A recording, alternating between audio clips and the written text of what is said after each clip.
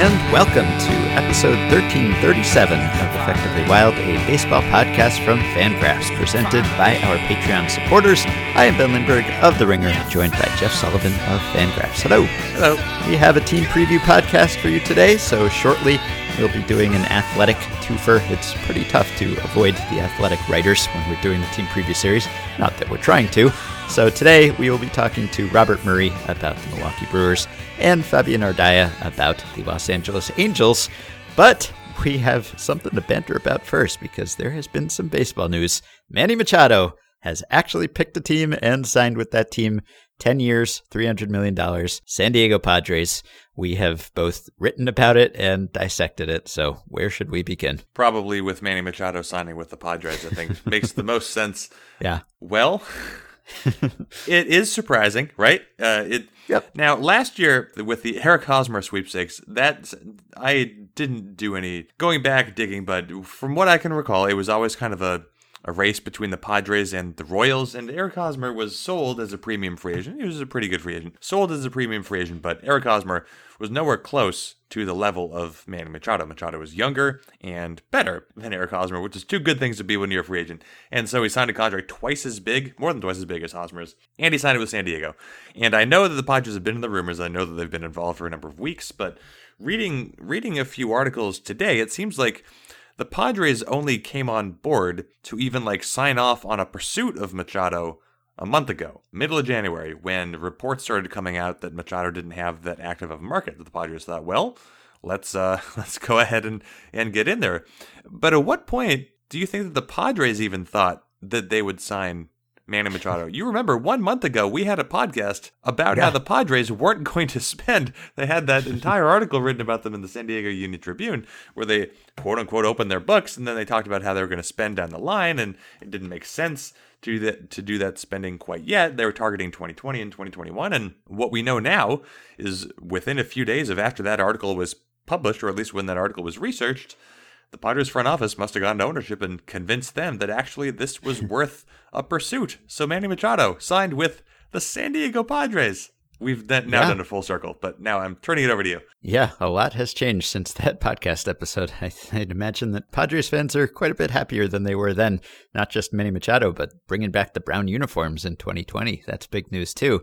And yeah, before this news happened, the biggest news of the Padres offseason, besides the brown uniforms, was Garrett Richards signing, who's not even going to be playing this year, and Ian Kinsler, and then suddenly Manny Machado happened. So I think it makes perfect sense, obviously, from a talent perspective, but that doesn't mean that we expected it to happen, just because, historically speaking, I mean, as we have both pointed out in various places today, the Padres did hand out the biggest free agent contract of last offseason as well. So this is just becoming a habit with them. But that was not nearly as big a contract, not nearly as good a player.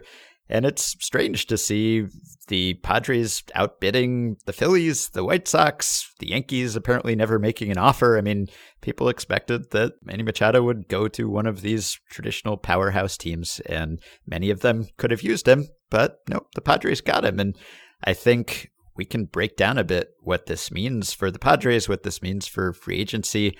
Obviously, the Padres have the consensus best farm system in baseball now. It's a really impressive crop. It's probably the best system we've seen in recent years. I know Padres have, 10 of the top 100, according to MLB.com, and 7 of the top 50.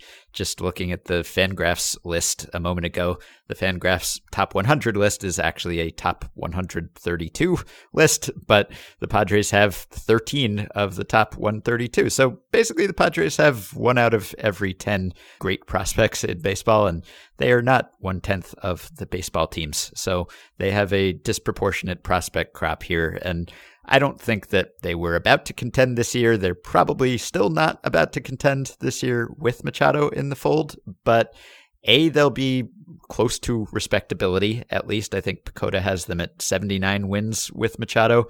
And it's really, really easy to see them being a significant contender and a big threat to the Dodgers as soon as 2020, with Machado moving up the timeline as some of their young guys get established. Yeah, I think the idea was always to try to chase down the Dodgers in a year or two, and now, like you said, they're probably still not going to chase down the Dodgers this season, but they're going to be closer. I mean, according to the Fangraphs projections, at least before this, the Padres projected to be the second worst team at third base in Major League Baseball, in front of only the Royals. That's not going to be true anymore. They'll be one of the best because Machado is great. And you can see that, maybe Fernando Tatis Jr. can come up and kind of be their Ronald Acuna, where Manny Machado might be their Freddie Freeman, whatever you want to say. If you want to talk about how the Braves arrived early, the Padres are making a play to try to do the same thing. And what I like about it, they have a full squad. In fact, probably they're overfull on the position player side. They still have too many outfielders by about 5. And they have a good bullpen. We've talked about it. They had a good bullpen even after trading Brad Hand and Adam Simber last season. That bullpen is coming back. The starting rotation is wide open. There's Joey Lucchesi, who I think is good, and then just a whole bunch of question marks. Lots of talent. And if you were moving forward, I would much rather be hoping for like a sudden group of pitcher development than like sudden hitter development, just because we know pitchers can just like develop overnight. They can just one little tweak and all of a sudden somebody can go from off the radar to really, really exceptional. So the Padres have a lot of pitching coming up to the system. They have a lot of pitching already in the majors. Dinelson Lamet is coming back this season, hopefully in the second half, to be healthy. Not saying the Padres are going to be a really good team, but you look at the National League, and are the Padres worse than the Reds? I don't think that they are. They just kind of did what the Reds did, but they did it all at once, and they did it longer term. All the improvements that the Reds made or tried to make, the Padres just decided, well, we're just going to go spend the biggest free agent contract in the history of professional sports, and we're going to do that right now. And this is, you can talk about, I guess, the state of the free agent market, but Machado got what he was going to get, more or less. He got what he wanted to get. He got to that 300 benchmark, and so the market for Machado ultimately wasn't hurt. I know it took longer than he wanted, but it worked out. But what guided Machado here is that the Yankees weren't involved in any meaningful way, that the Dodgers seemed like they weren't going to be in on Harper, which narrowed Harper's market, which narrowed Machado's market. The Cubs weren't going to be involved with the premium players. These top spending teams weren't going to be involved, which led to these weird cold markets for 2 premium players. And so that is what guides those players to a landing spot like San Diego. So now, I mean, we can keep talking about this, and we will keep talking about this, I guess, but the next question that we go to was whether Bryce Harper. Yeah, well, as you mentioned, Machado got about what he was expected to get after all that.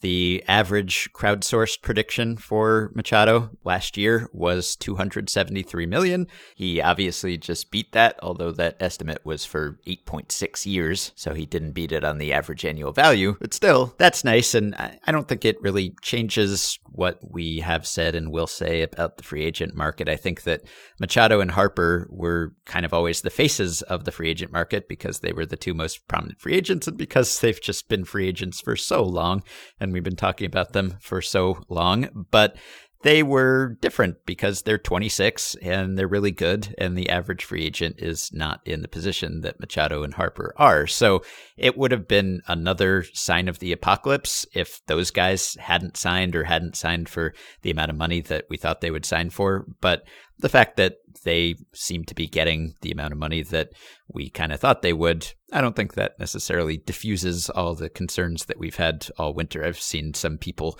tweet or suggest, well, everything's okay now because Manny Machado got his $300 million. And obviously the type of player who has been hurt the most by this new free agency is not the 26-year-old superstar. It's the over 30 average-ish player who's just not getting offers anymore. So that continues to be the case. This doesn't change that. So I just want to point that out. But as for the Padres, I think, I mean, I'm not a Padres fan, but it's like a drool-worthy lineup if you just project a couple years out in the future. They have such prospect riches, and they're a system that's been really good for a while now. This is a team that was at the top of organizational rankings last year, too. And a lot of their top prospects are holdovers from last year's top prospect list. So these guys are major league ready. A lot of them are.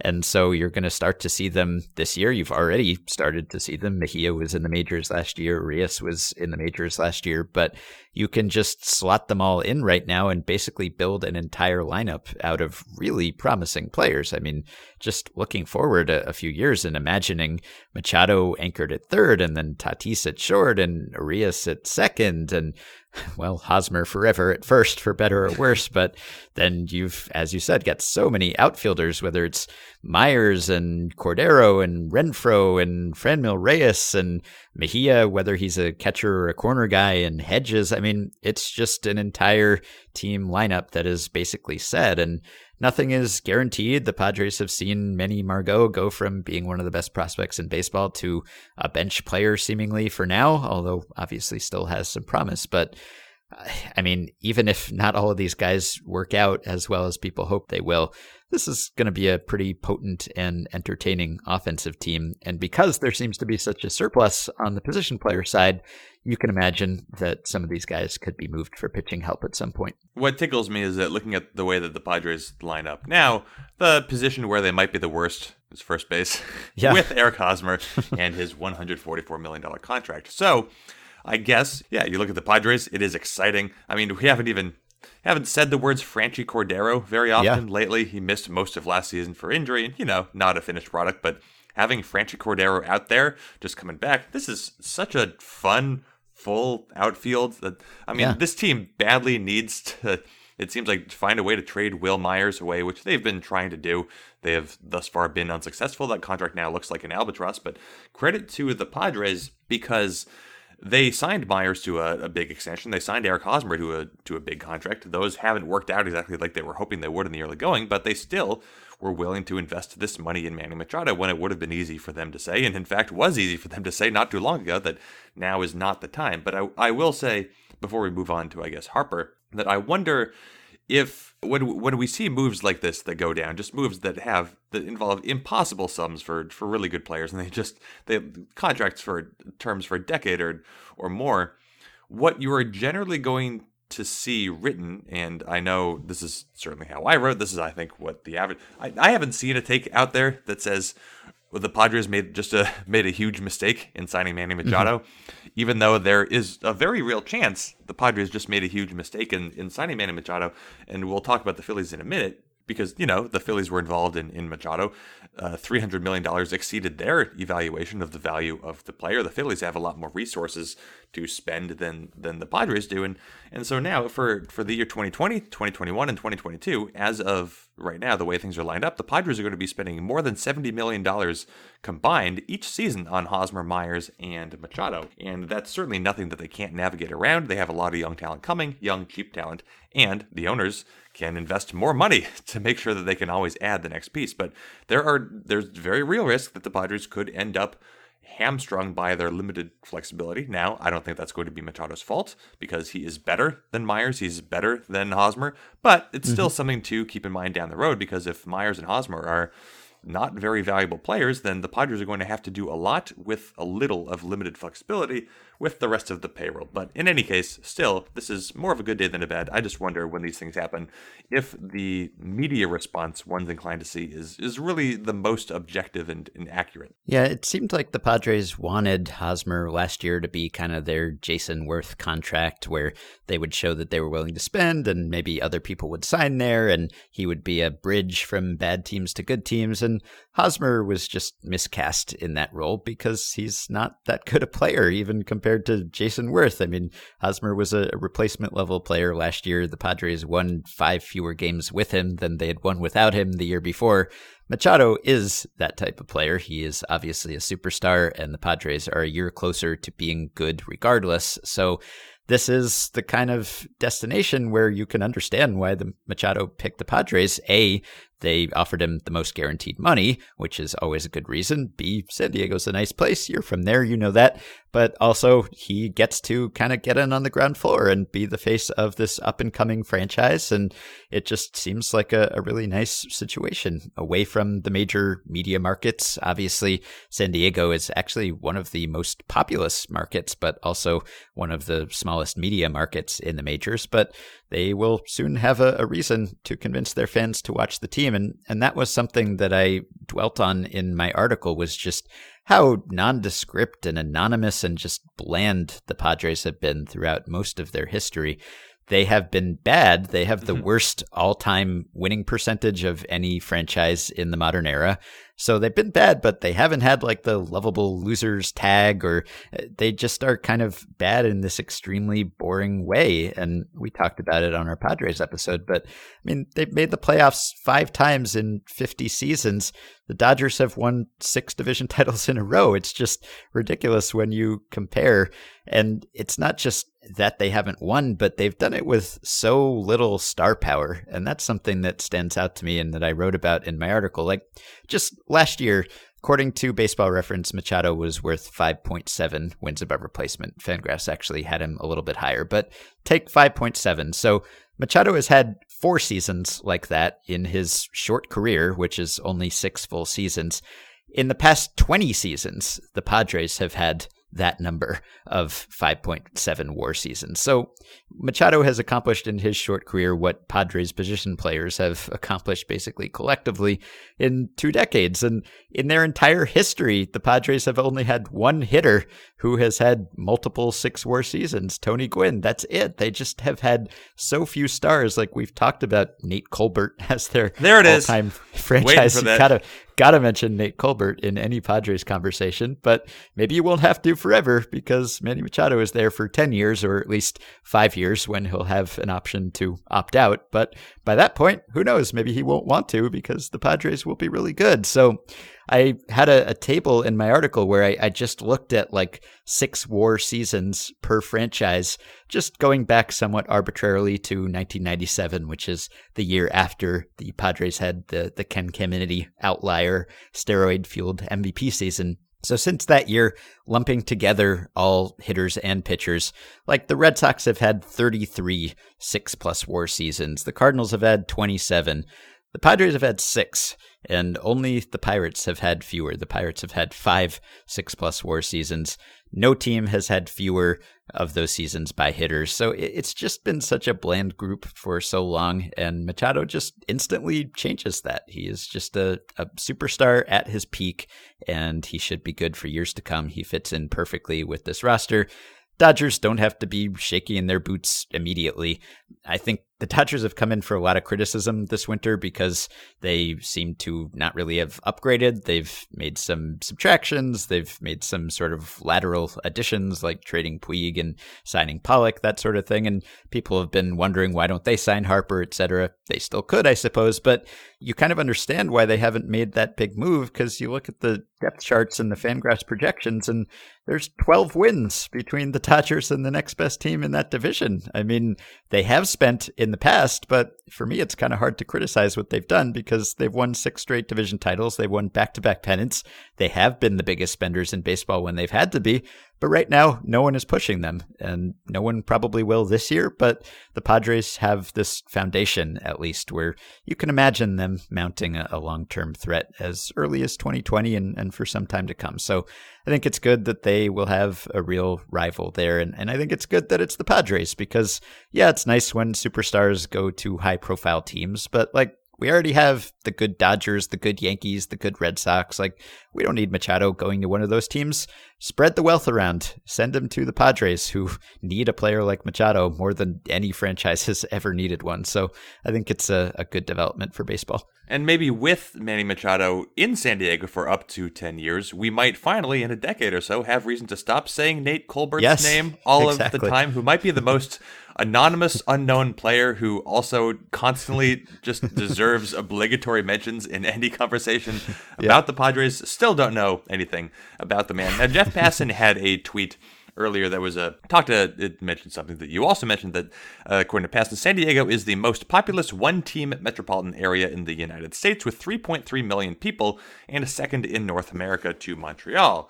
he says the hope for the Padres is that they can turn into what the Spurs are for San Antonio and the Blazers for Portland, a hallmark of the city. Now, as a resident of Portland, I can say that Portland cares, I think, at least as much, if not more, about the Timbers, but that's a different story. San Diego is a gigantic place with a lot of people who have money to spend and only one sport to spend it on, because we're not going to talk about whatever it is, that weird football team that they put in San Diego. I learned today there's another football league. Did you know that? It started.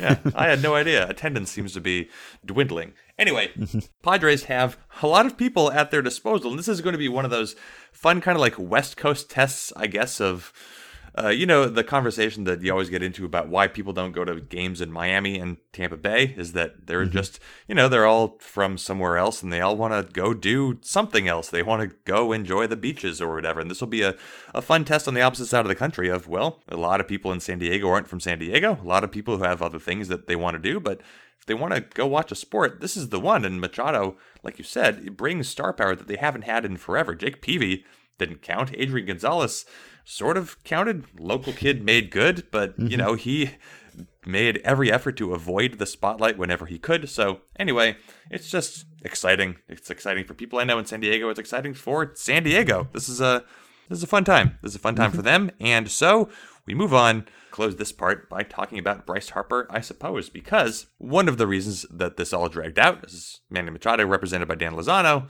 Bryce Harper represented by Scott Boras. Those two agents don't care for one another, and neither one of them wanted to be first to sign because then there would be more leverage for the other guy. Now, Machado seems to have done just fine. Him and Lozano got their $300 million. This seems to push Bryce Harper to Philadelphia. Does it not? It doesn't seem like there is a whole lot of other market, at least not in the public. The Giants, I guess, have been somewhat involved. The White Sox have been involved. There could be mystery teams, but this gets interesting because on the one hand, now Scott Boras has a lot of leverage because the Phillies kind of, at least according to their fans, need Bryce Harper. Like, a lot of people are going to be disappointed if the Phillies don't get Bryce Harper because they were so perfectly lined up for so long to spend big this offseason. But Scott Boras is going to do everything in his goddamn power to make sure Bryce Harper gets more than $300 million. But let's talk about that. Yeah. There was a lot of tweeting, a lot of reports from people who I don't find to be reputable earlier this week saying that Harper is going to sign and he's going to get more than $300 million. He's going to get more than Giancarlo Stanton. And you know what? Maybe he will. Maybe he will ultimately get that. But if you look at where the Phillies are, not only might they be in a position where they're bidding against themselves, but I was reading a Matt Gelb article that he put up at the, you guessed it, Athletic earlier today after Machado signed to the Phillies. And he got some quotes from Phillies GM Matt Klentak. And Klentak saying, well, we had a pretty good idea of where this thing was going, referring to Machado going to the Padres. And he said, if the reports are true, there are reports about the $300 million, then this contract will exceed our valuation, Klentak said. Sometimes you have to be willing to walk away. So the Phillies, according to themselves, didn't value Manny Machado at $300 million over 10 years. Now, according to recent history, according to whatever projection system you want to look at, Manny Machado and Bryce Harper are the same. Steamer thinks Machado's maybe a tiny bit better. Harper, I think, is maybe a more reliable hitter. Machado, more reliable defender, etc. Same age.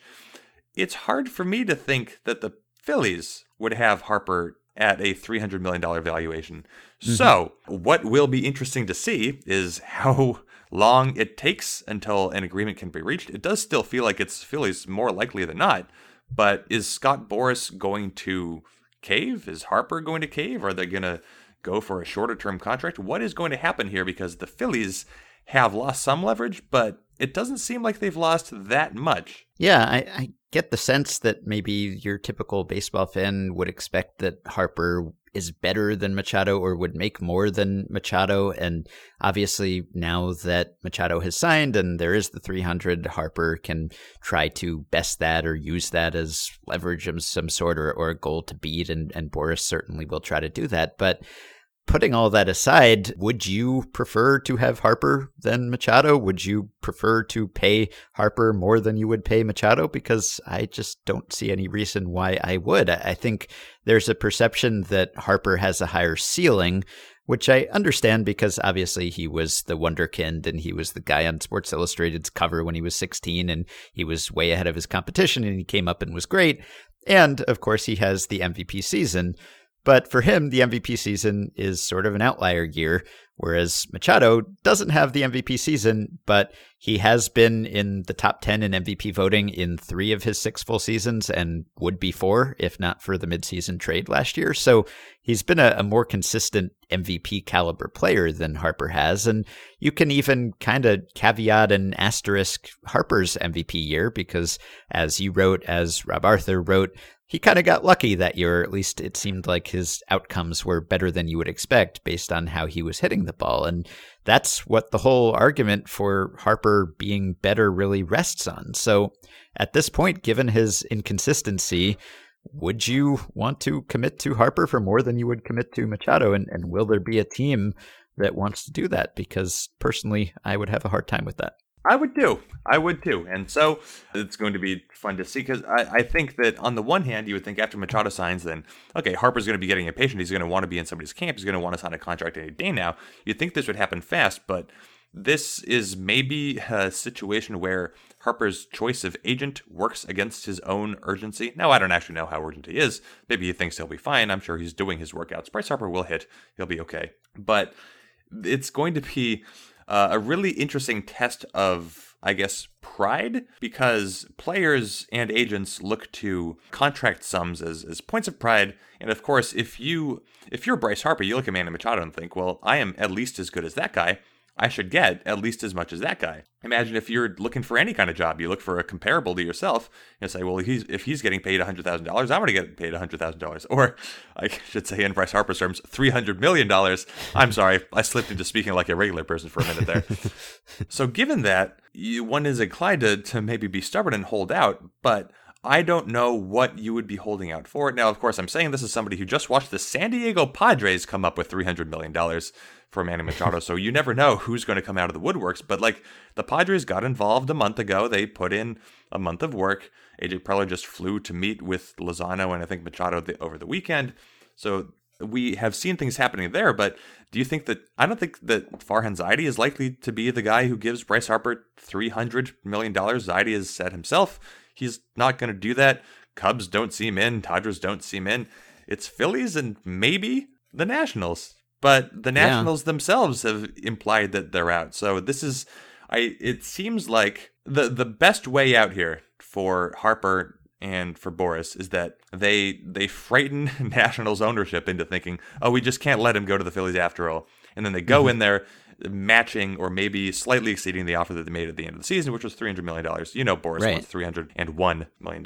But other than that, it seems like if you're the Phillies, if you think that the Nationals are out, then you just say, well, okay, take it or leave it. Right. There's been so much reporting about offers made or not made to both of these guys just because their free agencies have lasted so long. So there was the report you referenced about $300 million being offered and rejected even before Harper officially became a free agent. And then there was a subsequent report that the Nationals had upped that offer. I don't know whether that was reliable, but he's had offers in this neighborhood and seems to have had the opportunity to take them and didn't. But now that Machado has signed for that amount, you'd think that Harper would sign for some small amount more than that, but there aren't that many options out there, or at least there don't seem to be that many serious suitors. And to go back to Machado for a minute, you kind of feel for the White Sox, who really seemed to want Manny Machado to the extent that they were acquiring Manny Machado's friends and family, and now they're stuck with Yonder Alonso and John Jay, who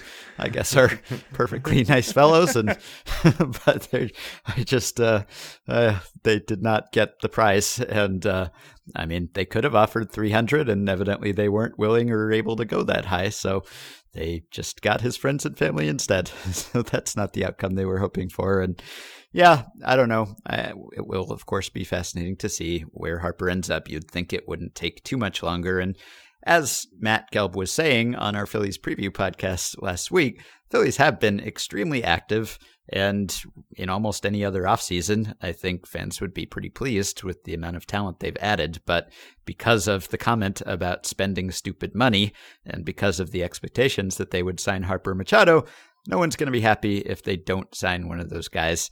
And I'm sure that John Middleton will regret saying something about stupid money if he is not able to sign Harper now. And there's always a risk because you can't guarantee that you will sign a certain free agent unless you absolutely blow all the other teams out of the water. You can't really predict who's going to offer what, or the Padres coming along and offering $300 million, and you can't account for the player's taste and where he might actually prefer to play. So that's a risky thing to say. And I don't know, maybe if the Phillies don't end up with Machado or Harper, maybe their offseason will be misrepresented in a way because they have done a whole lot. But obviously they will be pretty motivated to sign Harper here. And I will be curious to see whether he actually ends up getting significantly more than Machado, because it just doesn't seem like something that their performance records would support. The White Sox apparently made Machado a $250 million offer that had a bunch of options and incentives that could take it up to $350 million. And I wonder if they could have that kind of outlay for Machado. There's no reason that they wouldn't offer that to Harper. Now, I don't know if Harper wants to play for the White Sox, but I don't know what Harper wants to do. So I'll put you on the spot now. What guaranteed amount of money do you think Bryce Harper signs for? I'll say he gets $326. I'll say that he beats the Stanton contract. I don't know why he would or should, if at least relative to Machado getting $300, but I don't know. I guess I'll put my faith in Boris pulling one out of the hat here. Okay, then I won't. $260. I'm going to say $260 for Bryce Harper. Really? Yeah, and Boris is going to dress it up in some kind of way. I haven't thought this all the way through. He'll dress it up in a way that he can point to and say he's actually going to do better than Machado, etc. Maybe bunch of like vesting increases if Harper wins the MVP, those kinds of things that the team would be happy to pay if the player was great. But maybe it'll be a swell opt. Maybe it'll, you know what? It's been so long since I thought about the swell up. I almost forgot about the word, but you brought it right back. So thanks a lot. I think it's time to move on to our guests. All right. So we will take a quick break and we'll be back with Fabian Ardaya to talk about the Angels and Robert Murray to talk about the Brewers. I see angels in the snow.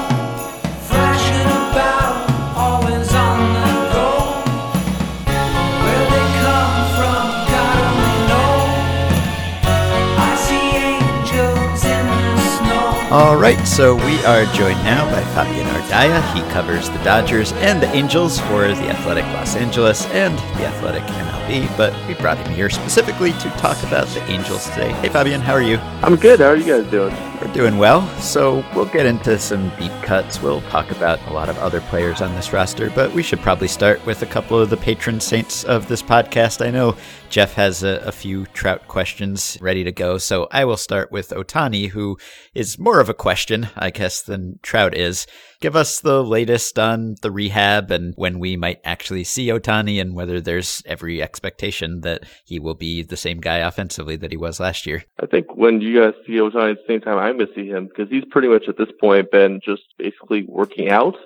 He's shown up a couple times, tracked bullpens, and he's done some dry swings hidden back in the outfield at Tempe Diablo Stadium. That's pretty much all he's been doing so far. It's a weird rehab for him because obviously being a hitter and a pitcher, it's going to be a lot different of a Tommy John rehab than really has ever been done before. But basically they've said that it's whether it's hitting or it's pitching, it's going to be one milestone per week. So if he starts hitting off a tee next week, which he hopes to do, then he wouldn't be able to theoretically do any sort of pitching over that time, at least not taking a new milestone. So it's sort of been a slow process for Shohei Ohtani. I know they're kind of slow playing it a little bit by sort of saying already he won't be there till May, but we'll see how fast he can rehab. I know he wants to sort of plan like he's going to be ready for opening day, but he's not going to be available at all during spring training. So it's a slow go for him. When Ben and I would talk through the course of last year and even the year before, we would try to forecast what the end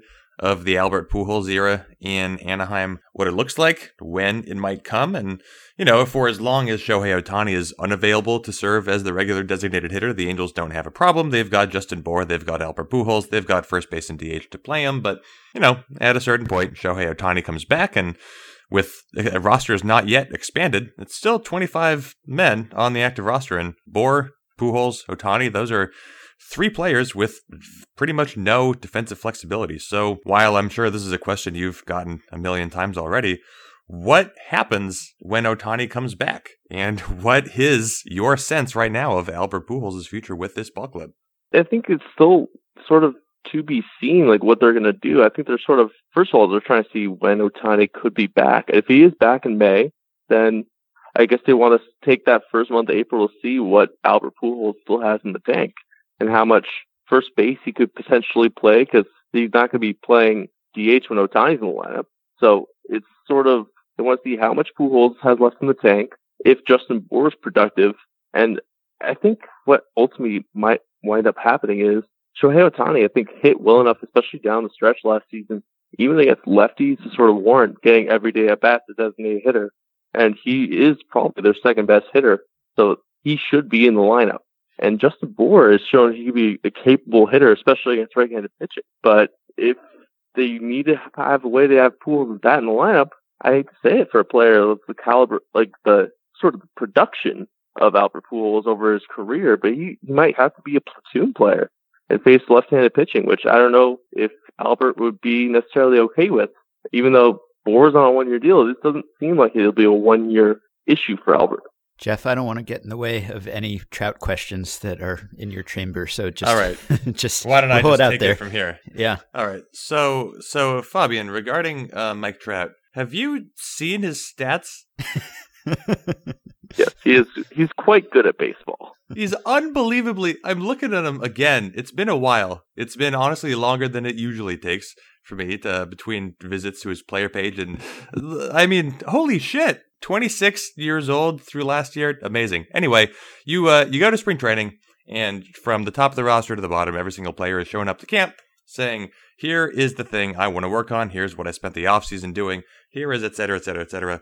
What is it that Mike Trout is indicating that he wants to improve at in 2019? That's the thing. He sort of has always said that, like that. He's always come into spring with one thing he's wanted to work on. And the last year he said he wanted to win a Gold Glove, and he had his best defensive season in years and had a pretty good case to possibly win a Gold Glove last year. But this year he just said consistency, which is really all he's ever been in baseball. He's been pretty much a top of the league WAR player every single year he's been in baseball, but I guess his form of consistency now is maybe being able to maintain those hot starts over the whole season. And I guess the only thing that's really interrupted that over the last couple of years has been injuries, and he's been pretty healthy over the first few years of his career up until the last couple. So I think maybe that's the big thing stopping him from really just owning all of baseball, is playing all 162 games, or being able to at least stay healthy over the course of a full season. Yeah, be indestructible. That's a good goal for Mike Trout this year. So, given where Trout is at this point, whenever the Angels are conducting their offseason, they spent this offseason loading up again on short-term improvements, trying to, seems like, give the Astros a little push, maybe challenge for the American League wildcard, and the Angels want to stay in the race while they have Mike Trout under contract. So again, we're just coming back to all the obvious questions, but Trout's got 2 years left on the contract extension he signed with the Angels a little while back. Obviously, with Manny Machado on the free agent market, or I guess at least until today, and Bryce Harper on the free agent market, we've been seeing a lot of talk about current free agents, upcoming free agents. Mike Trout recently has been connected to the Phillies like he always is. Is there anything to report? Are there any developments at all, given that this is extension season for teams? Is there any traction to another contract extension between the Angels and Trout? Artie Moreno, the owner of the Angels, said yesterday that they had internal discussions about a potential Mike Trout extension, but they have not really had any communication with Trout or his agent yet, which is probably an indicator that it wouldn't happen this spring. I mean, obviously, players don't typically sign extensions during the course of a season, so it seems like it's going to be an awkward year of, all right, at the end of the season, are they going to offer him an extension? Odds are that they will, and it's just a matter of if that offer is enough for Mike Trout. I think he'll probably have to see what a Mookie Betts extension would look like, what a Nolan Arenado extension would look like, base those off of what Harper and Machado get this wave of off-season free agency. But Trout's probably going to have to command even more than that, and it's a matter of whether or not the Angels are willing to pay that, or if Mike Trout wants to stay with the Angels. I think he hasn't really indicated any way to whether he prefers to stay, whether he prefers to leave. He sort of said that he likes being an Angel, but he also clarified he wants to win. And of course, they have only been to 3 playoff games with Mike Trout. They have not won a single one. So one problem for the Angels has been keeping pitchers healthy, and that was obviously something that Shohei Ohtani ran into, and many others over the past few years. Has there been any discussion? I guess the question shouldn't be, have the Angels figured out how to prevent pitcher injuries? Because that would be big news, and also we probably wouldn't know about it. But do you know if there's anything going on in terms of changes to routines or preparation or getting guys ramped up for spring training that could be a response to that? I know each of the last couple of years, they sort of have made tweaks and additions to beef up their training staff and their strength staff, and I know some of the individual pitchers have attempted to try their own methods to try to stay healthy. I know Tyler Skaggs started taking up yoga this year. It's not for an arm injury he suffered last year, but just to try to prevent potential future injury by altering his body. Other than that, I think they're just, I don't know, maybe Doug White can bring something in his first year as pitching coach after coming from the Astros, but there hasn't been anything necessarily that's been notably different about sort of their throwing routines or how they're going to utilize their pitchers. I think a lot of that's going to sort of unfold as the season sort of unfolds, and see how Brad Ausmus chooses to deploy his pitchers and his relief pitchers. But they've added more depth to at least maybe be able to absorb those kind of injuries, as opposed to having guys who, like Alexander Despaigne last year was starting games in September. Now they have guys like JC Ramirez coming back from a Tommy John surgery, or a Dylan Peters, guys who have maybe a little bit higher upside, who can be your 9th, 10th starters, as opposed to guys who you just picked up off waivers. Were you surprised that not only last offseason, but maybe more specifically this offseason, the Angels didn't make a play for Mike Moustakas or a comparable corner infielder? Because not only do they had Zach Cozart last year, they have Zach Cozart now, but Cozart is coming off injury, and they have a very unproven entity at second base in David Fletcher. So were you surprised? A little bit. I think more than anything, the part about Moustakas I think made a lot of sense for the Angels was not necessarily they played a corner, but also just that he was a left-handed power bat, and they really could use that. But they went and got that, and Justin Bour pretty early in the offseason, it was during one of the meetings. And I guess they feel really high about a lot of the middle infield prospects that they have coming up, like David Fletcher and also Luis Rengifo, who they got last year in the CJ Cron trade and wound up really escalating a lot of levels in the minor leagues and showing a good eye. They feel, I guess, pretty good about where Zach Cozart is health-wise. Cozart talked about how he discovered something in his swing in 2017 when he was obviously an all-star in Cincinnati that he didn't have last season.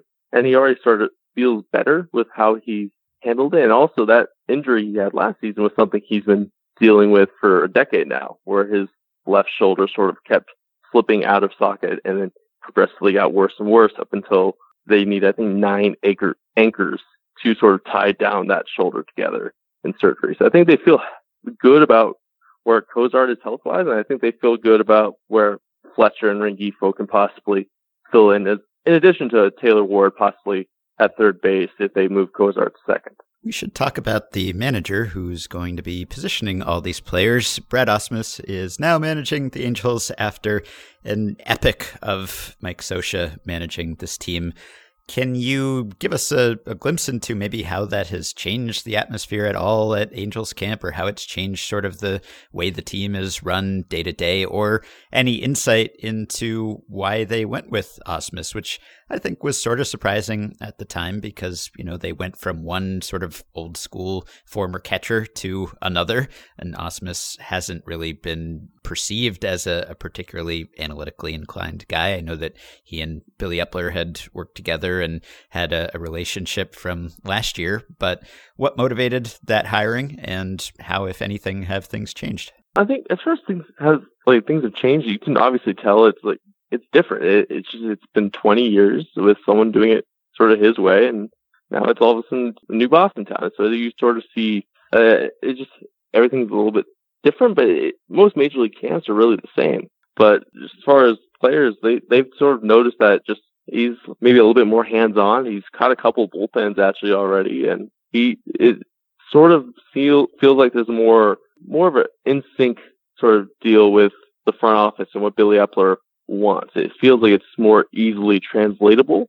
And I think part of it's also because, like you mentioned, Ausmus was part of that front office last season. And that's a big part of why a lot of the big candidates they brought in, Ausmus and then Eric Chavez, Josh Paul, these were people that were brought in by Billy Epler, who were in the organization last year to try to make this a smooth transition. Because it can never be that smooth of a transition when a guy's been there for a generation.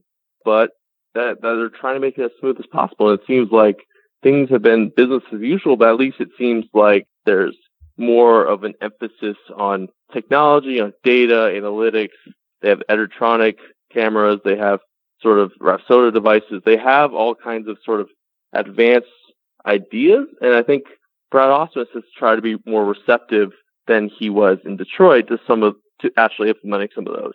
He tried to, at least when he was first introduced, he tried talking about his background at Dartmouth, how he loved using numbers as a catcher. But now he sort of has more of an understanding on how it all can be implemented in a game situation. I think that's something that he said he's learned, and I think we'll see once the games actually start how much of that has been progressing over the last few years. I understand that it's still so early. You mentioned Brad Ausmus had been in the Angels front office before taking over as their manager, and now he is clearly a guy who has previous playing experience and previous managing experience. But have you sensed anything with regard to the players' receptivity to having someone who was just in the front office now taking over the roster in the dugout? Because ordinarily, you think as a player, you're looking for more of a divide there, and now it might be easy to look at Ausmus and think, well, this guy's a little too close to the bosses upstairs. I think at least I know at least one player in that clubhouse, Justin Upton, actually had Brad when he was in Detroit. And I think it'll be interesting to see what the difference is in Ausmus in Detroit versus Ausmus with the Angels. But it seems like while obviously Ausmus and Billy Epler are really close, they're in each other's ear, it seems like at least as camp has sort of begun, Billy has it's been sort of a watch from afar approach. He hasn't necessarily tried to have his hand in every single thing that Ausmus has done. And I think they've tried to sort of avoid that issue where it seems like every word is directly coming from Billy Epler and every instruction, every drill is sort of his idea. I think Ausmus has been given a decent amount of autonomy to sort of run camp his way. He sort of tried to be involved, try to show the former player side of himself while also now when he's talking and able to actually look at bigger picture ideas, look at some of the new things he's been able to learn under Billy Epler. The Angels were not particularly active this offseason, but one move they did make was signing Jonathan Lucroy. We've talked about Lucroy a fair amount on this podcast. I think Jeff and I have both written about him and his fall from MVP caliber player to seemingly replacement level player at this point. There's been an offensive decline, but there's also been a pretty notable decline behind the plate, too, it seems. Do you know whether the Angels have any theories about what has happened to Lucroy or whether they have any hope that he can regain some of that former productivity? I know that Jose Molina went from being a minor league catching coordinator to now the major league catching coach, and that is kind of an interesting pairing of two guys who've been the faces of framing for the past several years. So I wonder whether there's anything Molina can do when working with Lucroy. Yeah, at least offensively, Billy Epler noted that his exit velocity actually went up last year after being trending backwards. So I think they feel that maybe last year's offensive struggles may have been slightly more batted ball luck, but they feel like he still has some juice left in his bat and that he can sort of rebound at least a little bit. But defensively, of course, they really liked what they heard in terms of his game calling. He's able to interact with pitchers, some of the things that they really haven't been able to calculate, but they would try to scout otherwise. But as far as framing specifically, yeah, that was one of the first things that Lucroy actually did was when he first started talking to Billy Epler, he scheduled an interview actually between Brad Ausmus, Josh Paul, and Jose Molina, so three former big league catchers, and sort of just broke down what they wanted to see out of Lucroy, what kind of changes they could make to bring him back to the framing level that he was in his peak when he was with the Brewers. Last year, Ben had some fun writing an article about Cole Calhoun, who started out absolutely dreadful. He was probably the worst hitter in baseball for a little over a month. He went on the disabled list. He came back. He had some mechanical changes, and he was then the hottest hitter in baseball for, I think, a little over a month. And then as I look at Cole Calhoun's 2018 splits, I look at the month of September, and his WRC Plus dropped to 46, which is, of course, less than half as good as league average. So it was an extremely volatile Cole Calhoun season in 2018, and while Cole Calhoun is not the best player on the Angels, not even one of the 5 best players on the Angels, he is important. He is still a starter. You were watching Cole Calhoun up close and personal. You saw him at the beginning, you saw him in the middle, you saw him at the end. What was the real story of Cole Calhoun's 2018, and how much are the Angels expecting out of him now moving forward as one of the players who's locked up?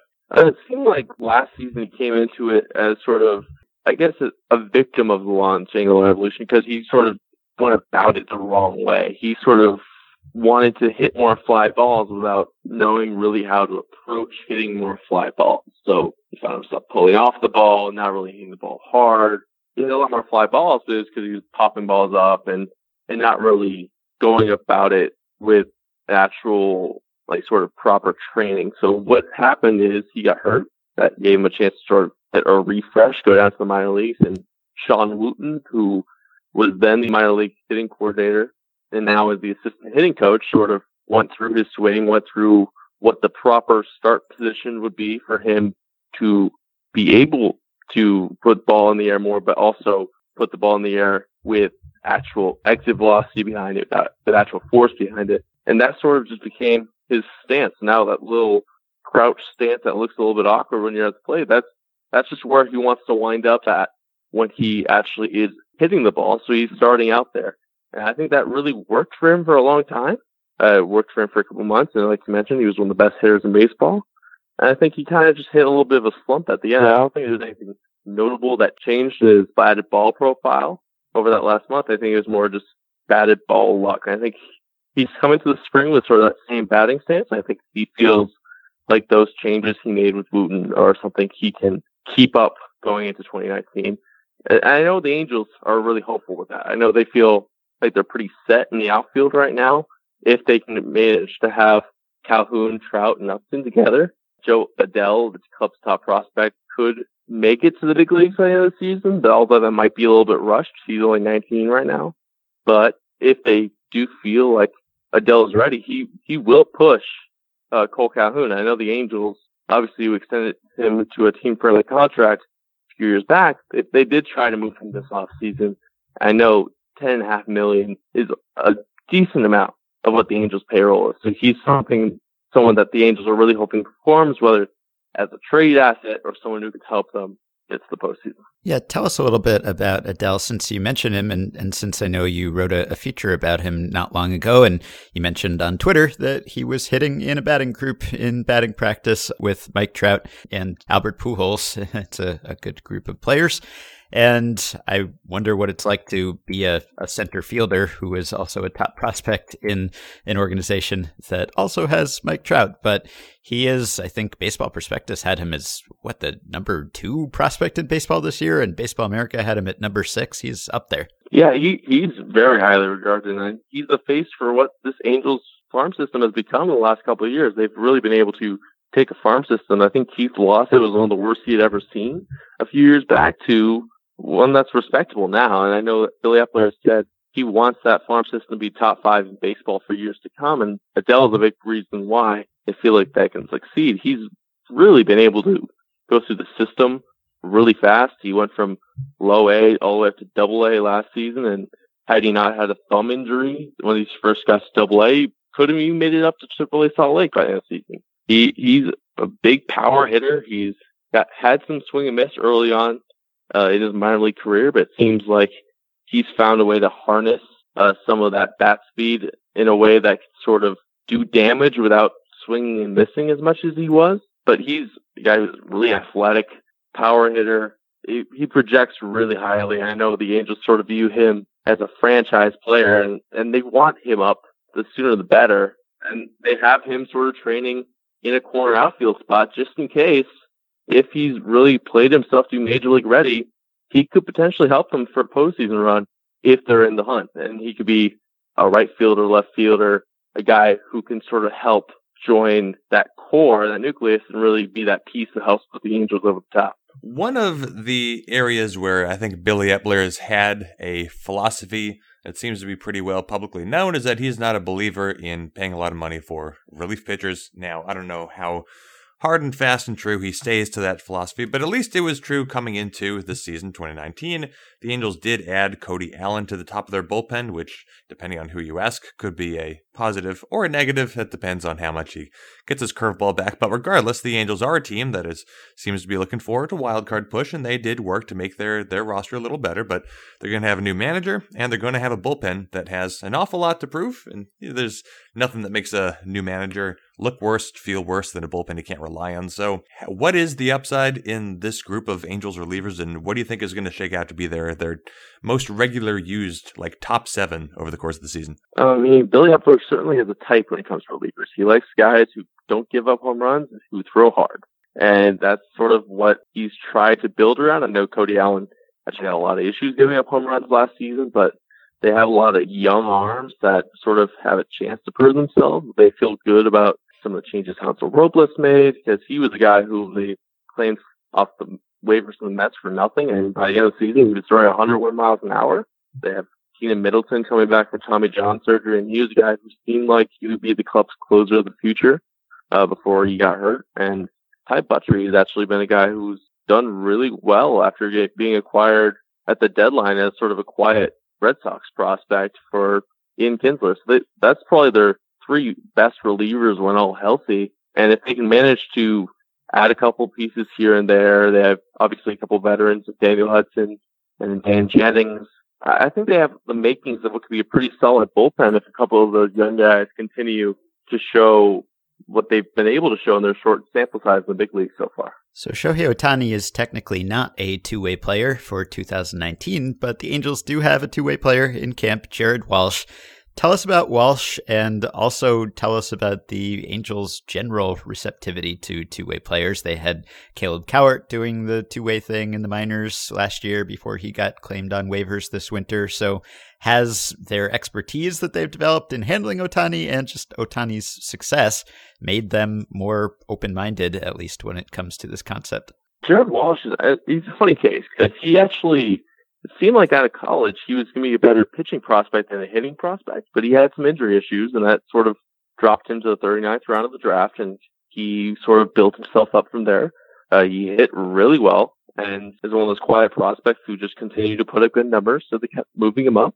And last year at Salt Lake, he was one of the better hitters the team had, and whenever they would get into blowouts or games into extra innings, he became the arm they would just rely on, and then a couple of the Angels front office members really liked his stuff.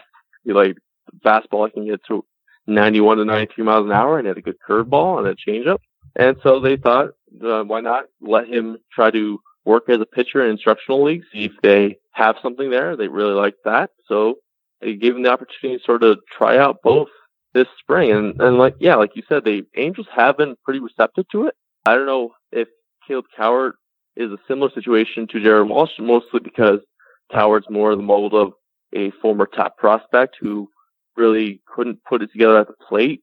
Went through several swing changes that never really panned out for him. So they thought, all right, he doesn't have any options. Let's try to see if we can make him into a pitcher, which he used to be in high school, and see if they can make it work. And when they tried sneaking him down, he got claimed by the Mariners and then again by the Tigers. But it didn't really work out. But the Angels overall have been pretty receptive to the two-way player idea. I know they actually drafted a two-way player last year in the 5th round, William English, who they're going to try as an outfielder and a right-handed pitcher.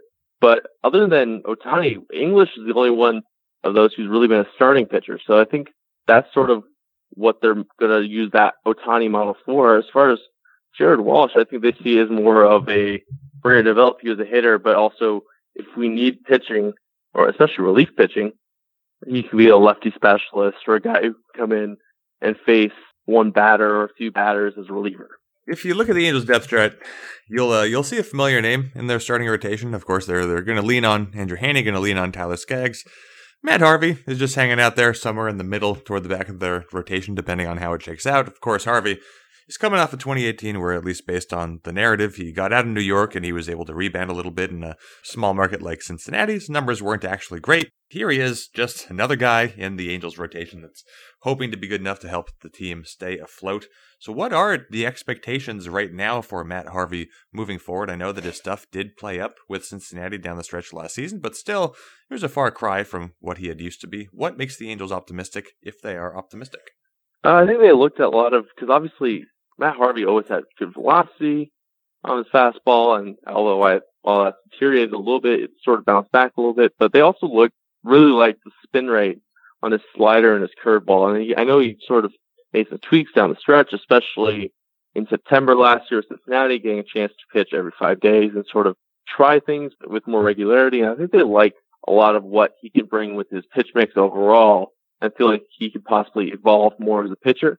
And while they don't expect him to be Matt Harvey of old, they probably want to see whether or not those changes are sustainable in a lower pressure environment. I know they're relying more on Skaggs, and he needs to sort of lead that rotation, but if they can have a healthy Matt Harvey for 30 or so starts, I feel like Matt Harvey can sort of tap at least a little bit into what made him so great before. And Matt Harvey, when he talked, I think it was last week, about some of the changes he made in Cincinnati, I think the biggest thing he said was realizing that younger pitchers now are coming to him for advice, so he wants to be more of an example that he wishes he had when he first came up. We'll see if those changes are actually there to stay, but it seems like he sort of has come in with a little bit of a different attitude towards trying to be more consistent with how he works between outings and the example he could set overall. I probably watched more Angels regular season baseball last year than I watched any other team, just because of that incredibly compelling trio of Ohtani, Trout, and Andrelton Simmons, who also had a fantastic season. Obviously, Ohtani is not quite as compelling if he is just a hitter. On the other hand, he may be an everyday player when he returns, which is nice. So there is a part of me, even though I don't have a traditional rooting interest for any team, I kind of just want to have an excuse to watch the Angels other than just those three guys. It would be kind of fun if those guys were actually in a playoff race or in the playoffs even. So give us your prediction for the Angels this year. Will they disappoint everyone again and somehow build a team around Mike Trout that is not playoff caliber, or do you think they might actually get him back to October this time around? I think they've made incremental improvements over the last year, and then last year they managed to get to 80 wins, even with losing. I don't think they had a single starting pitcher go wire to wire last year. So I think there's definitely is room for improvement. I think the AL West is down, so that helps the Angels. I'd say I see them as about a 500 team, but in down division with some slight improvements, I'll say about 83 wins. All right. Well, that's good enough to contend, I guess, and give me an excuse to tune in to see Ohtani every day. Not that I need one. All right. You can follow Fabian on Twitter at his name, Fabian Ardaya. You can read him on both the Angels and the Dodgers at The Athletic. Thank you very much for joining us. Thank you for having me. And we will be right back with Fabian's colleague at The Athletic, Robert Murray, to talk about the Brewers. Why Milwaukee? Why not? Sometimes it's cold, sometimes it's hot. Sometimes it rains, sometimes it's dry. Sometimes there's rainbows in the sky. Why Milwaukee? Why not? All right, so we are now joined by Milwaukee Brewers beat writer and National MLB insider for The Athletic, Robert Murray. Welcome, Robert. Hey, thank you for having me. So the Brewers made some news very recently, signing Mike Moustakas. They, of course, also added Yasmani Grandal earlier this offseason. They have made a habit, seemingly, of waiting and pouncing when guys are available. They don't seem to give much indication before they make these moves. They haven't been preceded by weeks and weeks of rumors. They just seem to strike when they see an opportunity. So tell us, to the extent you can, about how those two contracts came together. Yeah, so the Brewers, as you said, they found an opportunity to take advantage of the market. And Yasmani Grandal was largely expected to get a 4-year deal in about the $60 to $65 million range. And indeed, he did get an offer of that range, at least close, the New York Mets, but he ended up turning it down because he didn't feel like the average annual value was to his caliber, because he views himself in the Yadier Molina and the Buster Posey in that category. And that is exactly why he ended up signing a 1-year, $18.25 million deal in Milwaukee. And along with Moustakas, they basically found the same kind of thing there, where his market wasn't exactly what he thought it was going to be. And both of them have one thing in common, is that they are left-handed power hitters. And Grandal, I should say, is a switch hitter, but primarily most of his action comes from the left side of the plate. And the Brewers know that left-handed hitting plays really well at Miller Park. And that is something that they have prioritized, or I should say, David Stearns, ever since he's come to Milwaukee. He's added Christian Yelich, he's added Travis Shaw too, and then he just added these guys as well. And he clearly sees a market there and something that plays well in Milwaukee, and he's taking advantage of that. So the Brewers, this offseason, as you were just talking about, signing Mike Moustakas just very, very recently, but in the past few days, talk has emerged that instead of doing the obvious thing and having Mike Moustakas play third base and moving Travis Shaw to second, the Brewers are looking to have Travis Shaw stay at third base and have Mike Moustakas at second base. So what can you do to explain their viewpoint on this maneuver? Yeah, so they view Travis Shaw as a Gold Glove caliber third baseman. And they are not wrong to think that. He was one of the runners-up last year in the running for the Gold Glove in the National League. And they view Moustakas as a capable second baseman. They think he's athletic enough to do it. And they talked to him about it right after the trade last year and during the negotiation process this year. And it's something he's completely willing to do. And they're going to try it out in spring training here. They wanted to do that last year, but they ultimately didn't have enough time considering that they were in a playoff run. And now they're going to get a good up-close look at it, and there's a lot of optimism that he'll be able to make the transition pretty seamlessly. It's obviously going to come with some risks. Travis Shaw last year, he dealt with some issues of not being able to properly turn a double play or doing some other things too, and I'm sure Moustakas is going to run into some of those things as well. But I do think that come opening day and come most of the regular season, we're going to end up seeing Shaw at third and then Moustakas at second. I think that's going to be something you see pretty regularly. One player who is not new, he is the opposite of new, Ryan Braun.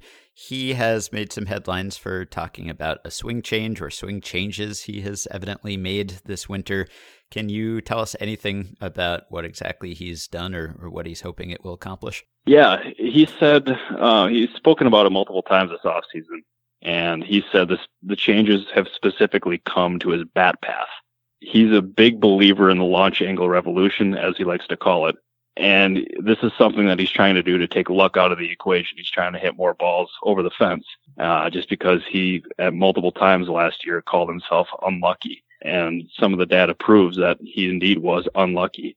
So he ended up hiring a hitting coach this offseason, and they ended up working together. And he said you won't be able to notice the changes at all when you're on the field or when he's on the field. But he's hoping that it ends up proving in the results and even in the home run numbers. At this point of his career, he's not average, but he's slightly above that.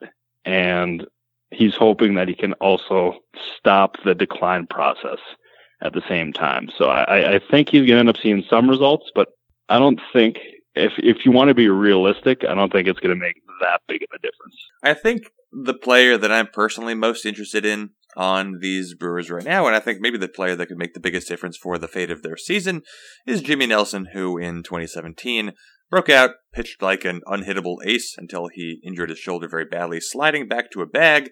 He wound up missing all of 2018. He is supposedly good to go, throwing full strength in the bullpen right now. I know, of course, it's way too early, and no one really knows what Jimmy Nelson is going to look like against tough in-game competition, but what is the mood, I guess, around camp and around Jimmy Nelson? Where are the team's expectations? So the word right now around Brewers camp is that they're going to be very patient with him.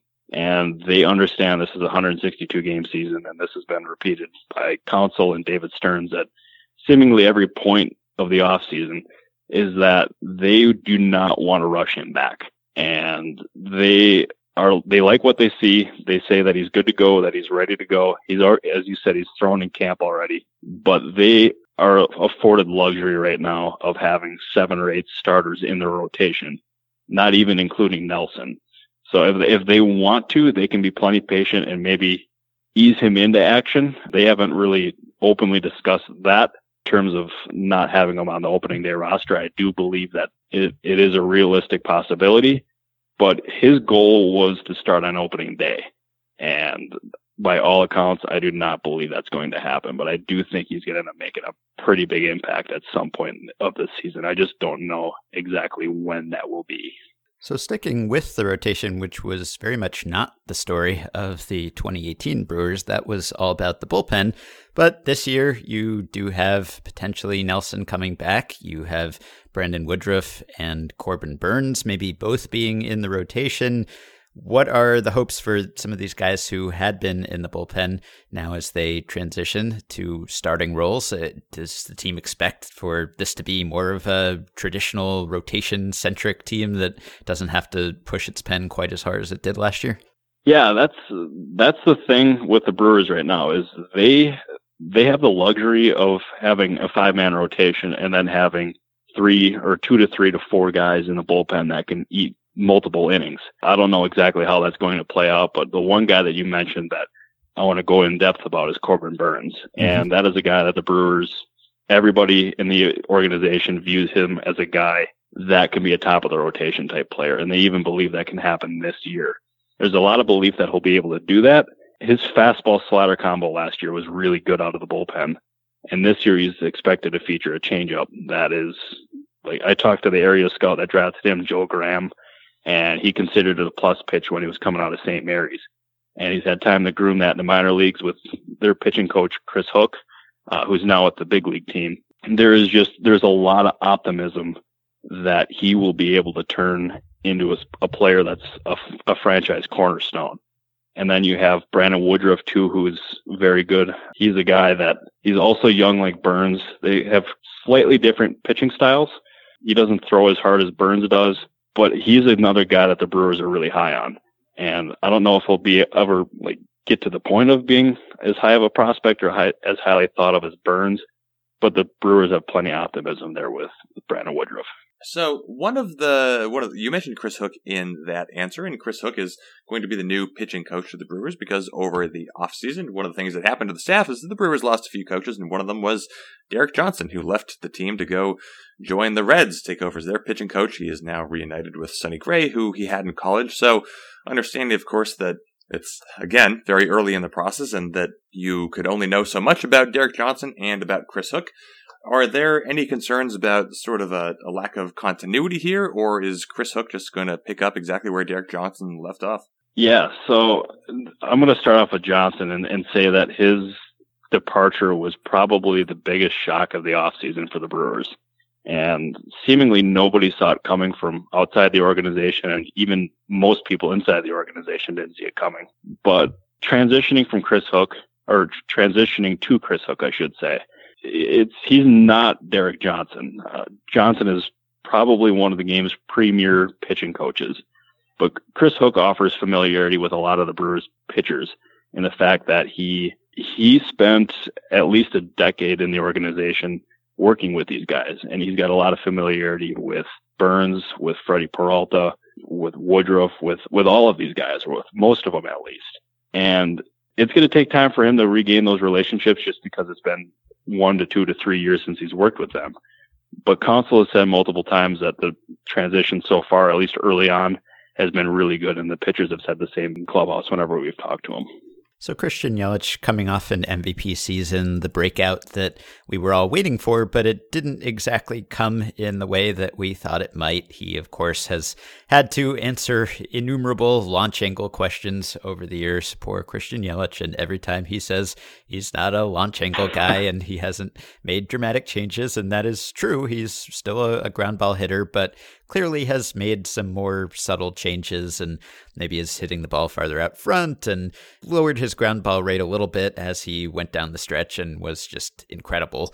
So it seems kind of like maybe that was about the best season you could possibly have for someone who's still hitting ground balls half the time. I don't know whether he has more minor adjustments in line, but is there a sense that that was the absolute ceiling, and that you look at someone who had a home run per fly ball rate as high as he did last year, 35%, and you think, well, there's no way anyone could keep that up long term. So is he someone where you would expect some regression, at least with the power, or are there more adjustments he can make to stay at that very lofty level? Yeah, so I was with you. I thought he was going to end up being a guy that, or I was thinking going into this offseason that was probably the best we would see of Christian Yelich. And I think that most people would think that as well. However, the more people I talk to at Brewers camp believe that Yelich has a shot to be better this year than he was last. They feel like last year he was in a place that he was set to succeed in Milwaukee, but he also grew into his body more. And you got to see this offseason. He added a lot more muscle to his body. He filled out his frame even more. And I know that's probably going to fit into the best shape of his life narrative. And I'm sure some people might roll their eyes at that. But there's a lot of people at Brewers camp that believe that he has a shot to be a lot better this year. Or not a lot, but he has a shot to be better this year. Just because of the fact that this is his second year here. He's got more people in the lineup to protect him. And that's something that Counsell really preached during the playoffs, is when Ryan Braun was right behind him. They couldn't just avoid Yelich. They had to actually pitch to him to avoid hitting or to avoid throwing to Braun. And it just created a lot of matchups that the Brewers liked. I do think, like, when it's all said and done, I don't know if he'll be able to repeat his power numbers, but I do believe that his numbers have a shot, like, across the board to be as good, if not better, than last year. Switching gears, going back to the pitching side, because I love talking about the pitching side. Somebody who came up and made an immediate difference was Freddie Peralta last season, and one of the things that I just love looking at Freddie Peralta, he faced about as many righties as lefties. You probably already know these numbers, but right-handed batters hit Freddie Peralta. They slugged 188, and lefties slugged 489.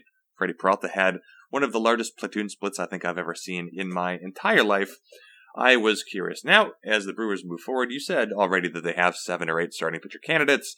Don't know how much they're going to be leaning on Jimmy Nelson. Peralta will just be part of the formula, but do you know if they're working on anything specifically with Freddie Peralta, his delivery, his repertoire, to try to improve him against opposite-handed hitters? Because clearly he's deceptive enough to get righties out almost all of the time. Yeah, they're working on some things with him, and I think they believe a lot of it will come with experience. But I do know that they've been working on some different things with Peralta. I just do not know the specifics. I'm trying to find those out as we speak. But another thing that they wanted to work on with him was the early innings in the games. In the first and the fourth innings, his ERA was in the 7 to 8 range. And the other innings, it was in the 2 to 3 range. That is, if he's able to correct that along with command issues. I know he had a lot of walks, and he struggled with command in some games. I know his first outing in Colorado, his MLB debut, he struck out 12 or 13 batters in 5 2/3 innings. If he's able to lock it in, and if he's able to fix his issues against left-handed hitters, I think he has a shot to be one of the more talented guys in the Brewers rotation. And it's shocking to me. Maybe not shocking is the right word, but knowing that the Brewers acquired him along with 2 other players from the Mariners in exchange for Adam Lind is probably one of the best moves of the David Stearns era. I don't think that's a move that gets credited enough. And I think after this year, or even towards the middle point of the season, I think that's a move that people are really going to sit back and say, wow, Stearns, he did extremely well with this deal. Yeah, and there are a number of deals like that. Obviously, we have pointed to the Kane and the Yelich and the Grandal, these, major moves and signings, and celebrated the Brewers for doing that. But obviously, they've picked up a lot of under-the-radar guys and free talent, and they've had great depth the last couple of years, and that was kind of how they went from a rebuild to a playoff team with very little gap in between. They didn't bottom out the way that some of the other rebuilding or tanking teams have. So what is it, do you think, that enables them to find those undervalued talents at a time when it's really difficult to do that because there are a lot of smart front offices out there? Do you see it as more of a strength in evaluation and analysis, or is it more of a developmental strength where they're getting guys and actually making them better? Yeah, that is, I think the answer to that is both. They have a front office that they've added some top tier talent to that front office. They have Matt Arnold, he's David Stearns' right-hand man, and he's the assistant GM. They have Ray Montgomery, they have Tom Flanagan, they have Matt Klein. They have all these guys, and all all of them, I should say, are highly respected evaluators. And that's something that Stearns has preached ever since he's come to Milwaukee, is having people around him that will challenge him and challenge his thinking and allow you to think in a different way that you didn't really believe or you didn't think was possible. And that's been a huge key for adding all the talent. And to go to the player development side, they have significantly improved their ability to build pitching in the minor league system. And that's something that they struggled with for the longest time. But now we're starting to see these guys, as we mentioned before, Peralta, Burns, Woodruff, and all of these guys, they're on the verge of maximizing their talent. They have the little things to tweak, little things to fix. Peralta probably more so than Woodruff and Burns. But they've significantly improved there. And it's with Chris Hook, it's with Derek Johnson. And I should say that their ability to make flies or make changes on the fly last year during the regular season, like on the pitching staff, with how they controlled it, how they controlled everybody with Johnson was incredible. And I think that's one of the biggest issues, or one of the biggest questions heading into this season, is will they be able to do that, just because Johnson he was huge with their postseason strategy. So if there's ever one concern I have with their ability to maximize their talent this year, maybe it is that point, or is that part of the transition from Johnson to Hook. In the span of a couple of weeks, this past December and January, the Brewers traded away two outfielders who were out of options, didn't seem to really fit, and Keon Broxton, who I have liked a lot in the past, and also Domingo Santana, who I have liked a lot in the past. Now, neither one of those moves is likely to have a dramatic impact on the 2019 Brewers. Their outfield, as mentioned, is already pretty full, but at least, especially in the case of Santana, were you surprised to see that move, see what they got, and maybe more to the point, what do you think happened to Santana in 2018, considering it seems like his entire skill set remained intact from what looked like a breakout season before? Both of those trades, I don't think necessarily came as a surprise, but I thought the lack of a return for Santana kind of caught my eye a little bit. I know the key part of the deal was Ben Gamel, and that's a player that the Brewers like, and they had his older brother, Matt, in the organization previously, so there is some familiarity there. But I was surprised that they ended up getting that little for Santana. And Santana's struggles last year were largely because I believe he wasn't getting consistent playing time. And a year before, or 2 years ago, he was basically playing almost every day. And we got to see him get into a rhythm, and we got to see him flourish at the plate. And then last year, at the beginning of the year, he was basically their fourth outfielder. He was getting minimal at-bats, and his struggles at the plate were noteworthy. And by the end of the season, towards the middle of the season, I don't want to forget this part. He was sent down to the minors, and he was down there for a good chunk of time, and they ended up having him work on different things with his swing. And when he came back, he really didn't have a starting role, considering that their outfield, as we've mentioned, is loaded. But he did carve out a role as a pinch hitter, and he was a valuable player off the bench. He was hitting home runs, and he got into a solid groove towards the second half of the season. And entering the playoffs, he was also very good. So it was a bit of a surprise that they got as little as they did. But I've learned at this point that doubting David Stearns probably isn't the best move, but I do have some questions with this one. Josh Hader was so overpowering all of last season, but particularly in the playoffs when we talked about him, he was just like the Brewers' bullpen Poochie, where when he wasn't on the screen, everyone was asking, where's Hader and when is Hader coming in? I wonder, because we've talked about all of these potential improvements in the starting rotation and the fact that the Brewers will not have to rely quite as heavily on the bullpen as they did last year, do you expect Hader to end up in a more conventional role where he'll come in for an inning at a time and maybe it'll tend to be the same inning? Or do you think the fact that he demonstrated he could do that and was so valuable in a more multi-inning and coming in all the time role, will that be his permanent role? Will he stick in that role this season and beyond? Yeah, so I do believe he's going to end up having the same role as last year. And that role last year, as you said, was multiple innings. He was in there for 2 innings. He was in there for, I believe, 3 innings 2 or 3 times during the season. And there was, at one point, he ended up striking out, I believe, 8 or 9 of those hitters in those 3 innings, which is obviously extremely impressive. But I do believe that this year his role is going to largely remain the same. And it's at the point now where I do believe that they have the luxury of keeping him in that role just because they have those sheer numbers in the bullpen with Jeremy Jeffress and Corey Knebel. They preach numbers in the bullpen. It's anytime, anywhere, anybody. With all these guys, they're able to do that, but Hader is obviously the key cog to that bullpen just because of how good he is and how dominant he is with his fastball and his slider combo. His fastball was a pitch that they ended up using a lot last year he ended up using a lot last year just because nobody could seemingly catch up to it just because of his unconventional arm slot and his velocity. So I do believe his role is going to end up staying the same.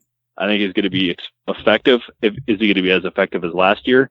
I don't know about that just because I think his numbers last year were I don't know if they were repetitive. So that's going to be my one really big question with Hader is can he repeat it? The Brewers had a whole successful campaign last year to get Jesus Aguilar into the All-Star game, and it was funny. I remember before the year, it seemed like Aguilar didn't have a place on the team. And then if you look at what he did in the first half of the season, Aguilar slugged .621. He had a .995 OPS, and then in the second half of the season, he faded and he wound up with an OPS of .760. Now, the reason I bring this up is if you look over at Eric Thames, who remains on the roster, last April, this is long forgotten now, but April, before Thames injured his thumb, small sample, but he had a .976 OPS. He was a fantastic hitter, and then he just struggled the rest of the way, fighting a lot of injuries. So going into the season, seems like Aguilar is going to be the starter. Seems like Thames might be out of a job, but of course, a year ago, things seemed reversed. So what is the belief level around Jesus Aguilar, and what is Eric Thames' job security?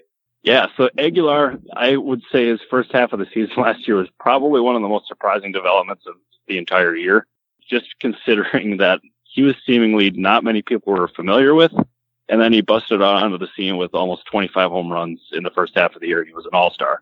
Do I believe that he can repeat that, and do the Brewers believe that? I honestly don't believe so, just because I think that's completely... I don't think that's a realistic number for him to maintain. And if you expected him to do so, I don't know if that would necessarily be the most responsible thing. But he's going to enter this season as the Brewers' top option at first base, and he's going to end up seeing the majority of the time there. The other option, as you mentioned, is Eric Thames.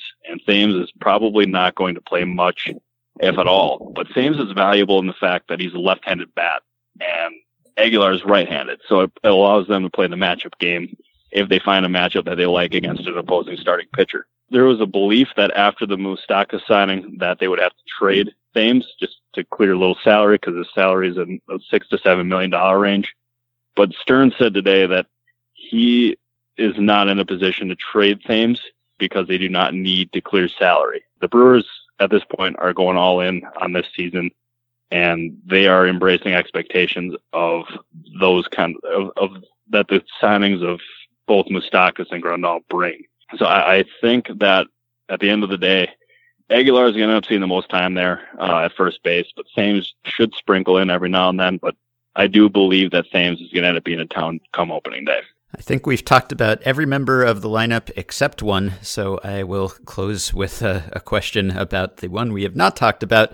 There's a reason why he's the last one we're getting to, but Orlando Arcia, I think, is sort of a low-key fascinating figure because he obviously was a top 10 prospect in baseball. Then he did pretty well in his first full season in the majors. Last year in the regular season was just a disaster, 55 WRC plus. Then he turned into a monster in the playoffs, and he's, of course, been an above-average defensive shortstop the whole time, and he's just 24. So what is the expectation for Arcia? Is he still seen as the shortstop of the future? Is there still a belief that he can hit over a full season, or has the luster faded a little bit? Yeah, so his defense, and that's exactly why the Brewers remain so high on him, is the fact that he is one of the game's best defensive shortstops in all of baseball. And his numbers there are as good as anyone's, but his offensive numbers are what levels him out with the rest of the competition and brings him to the middle of the pack, if not a little bit lower. His offensive production last year at the beginning of the year was poor enough that it resulted in a demotion to AAA. And even in AAA, he was striking out a bunch. He just could not find it. But he eventually, after about 2 or so months, was called back up to the big leagues. And after a while, the struggles continued, but towards about game 163 in Chicago, things changed for him. And he was becoming more confident at the plate. He was actually looking like a hitter that belonged. And earlier in the season, his swing was so inconsistent that there was times he'd even fall down while he was swinging. And he was able to repeat in the playoffs a consistent swing that was well balanced, and everything was just working for him. And he was actually showed signs of the player that the Brewers were so high on at one point in time from the offensive side. But in the offseason, they ended up losing another coach, Darnell Colzer, hitting coach. He ended up going to the Arizona Diamondbacks in a lateral move. And now they have Andy Haynes, who they brought in from the Chicago Cubs, in town. And that is going to be, I think, huge for Arcia, just because he connected so well with Coles. And he credited a lot of his rejuvenation towards the end of the season because of Coles and a conversation that he had with Christian Yelich. So whether or not he's going to be able to repeat the numbers that he had towards the end of last season into this season, I think that's a huge question for him. I don't know necessarily if it's realistic for him to repeat those numbers, but I think something in between this first half production and his postseason production is what we're probably going to end up getting from him. All right, so we always end by demanding a win total prediction from our guest. This is a year when the Brewers are expected to be good, so they're not going to surprise anyone if they are good. And of course, the division is extremely competitive, so it's not going to be a cakewalk for anyone. So what is your expectation for the 2019 Brewers? Yeah, this is a number that I've been trying to figure out. I'm going to go with 91 wins. I think 91 is a solid number. I know that's not as many as last year, but I do think that will be more than enough to win the NL Central for him. All right. So you can find Robert on Twitter @ByRobertMurray. You can, of course, also find him writing about the Brewers and baseball at The Athletic. Robert, thank you very much for joining us. Yeah, thanks for having me. All right, that'll do it for today. 2 more quick things about Machado, by the way. I meant to mention this to Jeff, but we had so much to talk about. This is one of my favorite non-revelatory or revelatory tweets of this winter from Brian Hawk, Yankees beat writer for MLB.com. Dellin Betances said he texted Manny Machado to congratulate him on his new deal. He got a reply. Thanks. That was the entire tweet. I don't know if there's some subtext there, but sure, why wouldn't he say thanks? Seems like a polite and predictable response. Not sure if that's newsworthy, but as I speak, it has about 250 retweets and about 2,500 likes, so I can never predict a tweet success. The other thing I meant to mention is that lots of people are calling this the biggest free agent contract in baseball history or in the history of North American sports, which is true technically in raw dollars. I think we even called it that in our intro, but of course that's only true if you pretend that the dollar has been worth the same amount forever. So I don't think it's the largest inflation-adjusted free agent contract. Certainly the $252 million A-Rod deal that he signed back in 2000 would be bigger in present-day dollars. Anyway, just an annoying, niggling little thing that I notice every time I see it. Oh, and I think we mentioned that Padres fans had to be happy about the Machado signing. Yeah, they seem pretty delirious. I will link to a fun thread that was posted in our Facebook group of Padres fans on Twitter shotgunning beers and taking shots to celebrate Machado signing. It's nice. I think this contract obviously is not a panacea, but it is sort of a temporary antidote to a lot of the negativity that has surrounded the conversation about baseball this winter. On a sadder note, we didn't get to talk about this earlier in the episode, and unfortunately it was to some extent overshadowed by the Machado news, but Don Newcombe died on Tuesday, Hall of Famer. I don't really feel more qualified to eulogize Don Newcombe than I did Frank Robinson, but I did want to acknowledge his passing. He was a trailblazer, one of the first African-American pitchers, at a time when the game was probably extra prejudiced against black pitchers.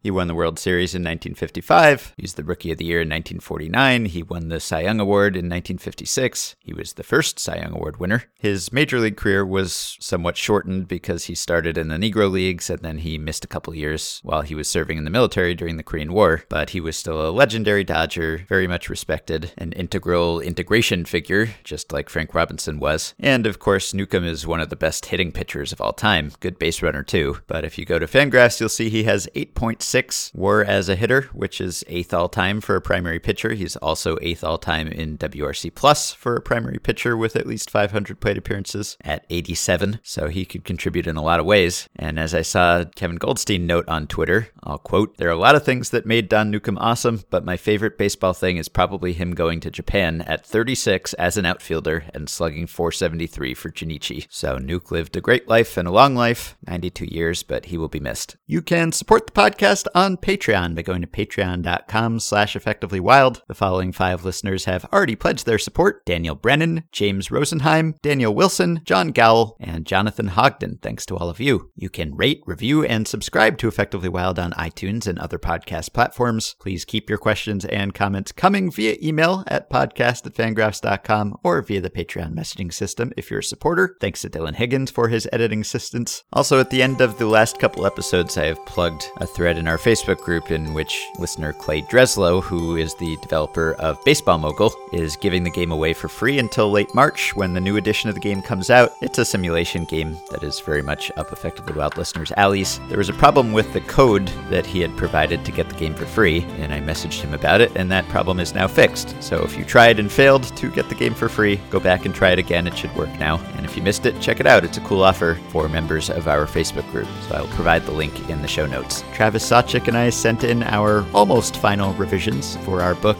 The MVP Machine, on Monday. We just have one more hurdle to clear, the final typeset proof, which will be sent to us at some point not too long, and then we'll give it one last reread, try to find the few typos that have slipped through, and then it will be locked and final, and we won't be able to change it until it's in your hands. So please do go pre-order it now, because those early pre-orders really help. They show the publisher that there's going to be interest in the book, and of course they increase our odds of getting on the bestseller lists, which would be nice, so we appreciate it and are grateful to those of you who have already signed up. We have another team preview podcast coming tomorrow. It will feature the Mets and Blue Jays if all goes as planned, so we will be back to talk to you then.